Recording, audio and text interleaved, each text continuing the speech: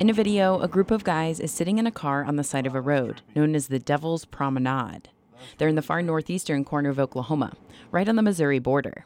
They're looking at something low in the sky. That is, I gotta say, my heart's beating kind of fast right now. And look at it. Oh, Jake, dude, the thing's moving all over the place, man. I'm getting goosebumps with this. There are dozens of videos like this on YouTube. People looking for and recording a mysterious light called the Spooklight.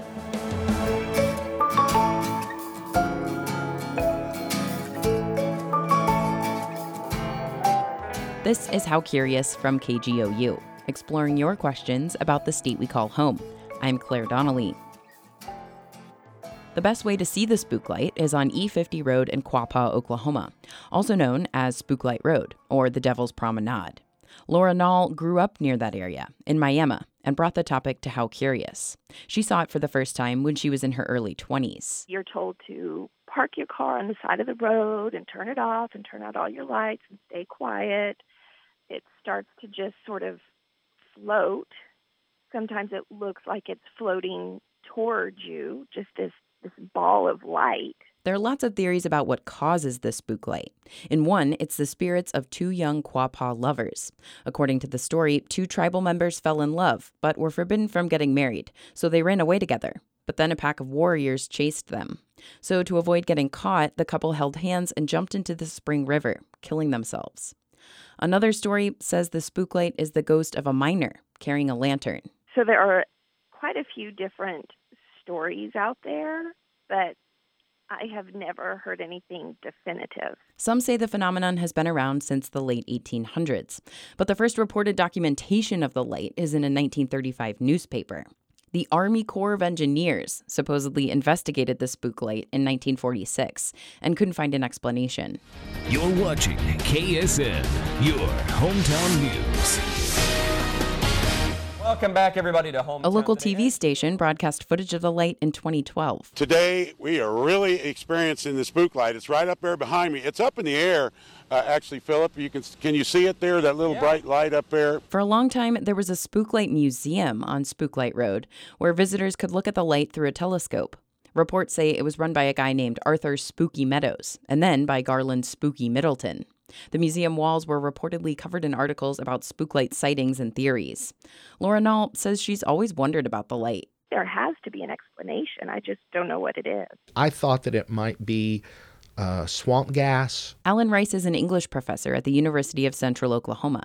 He and a group of his family members and friends try to solve unusual mysteries. They call themselves the Boomers. Our last at 3X4 expeditions were looking for Forrest Finn's hidden treasure in the Rocky Mountains.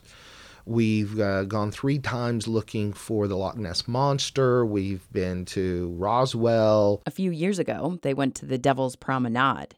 Rice says they weren't really expecting to see anything, but they did. You're looking straight down a road to the west, and it looks like at the top of the road is this sort of glowing basketball.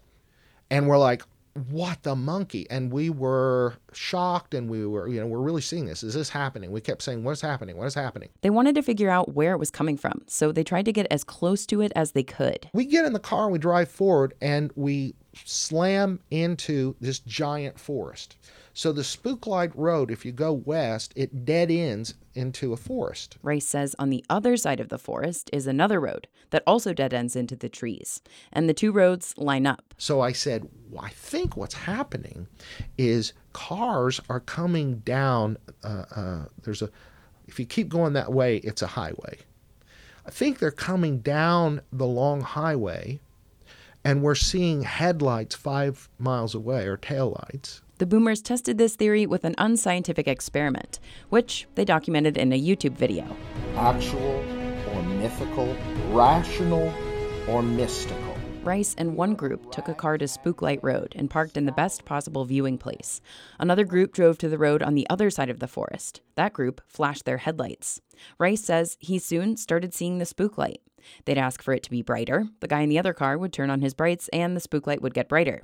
They'd ask for it to be red. The guy in the other car would put red filters over his headlights. That light, oh, look at it. It's red now. It's changing color. This is a miracle.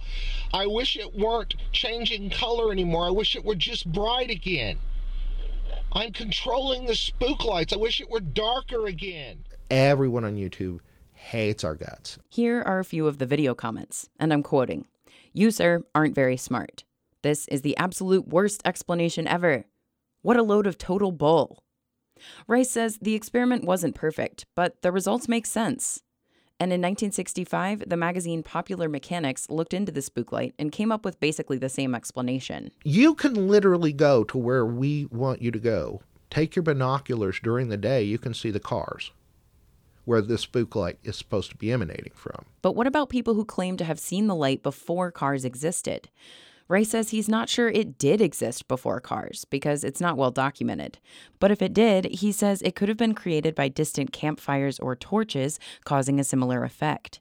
So yes, the internet can be a terrible and mean place.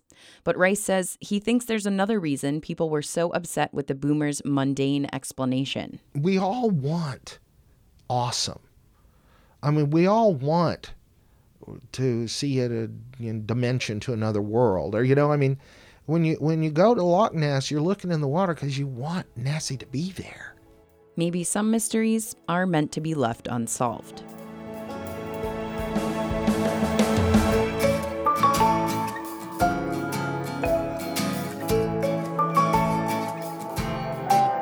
Thanks for listening to How Curious. The show is a production of KGOU Radio. It's produced by me, Claire Donnelly, and edited by Jacob McClelland.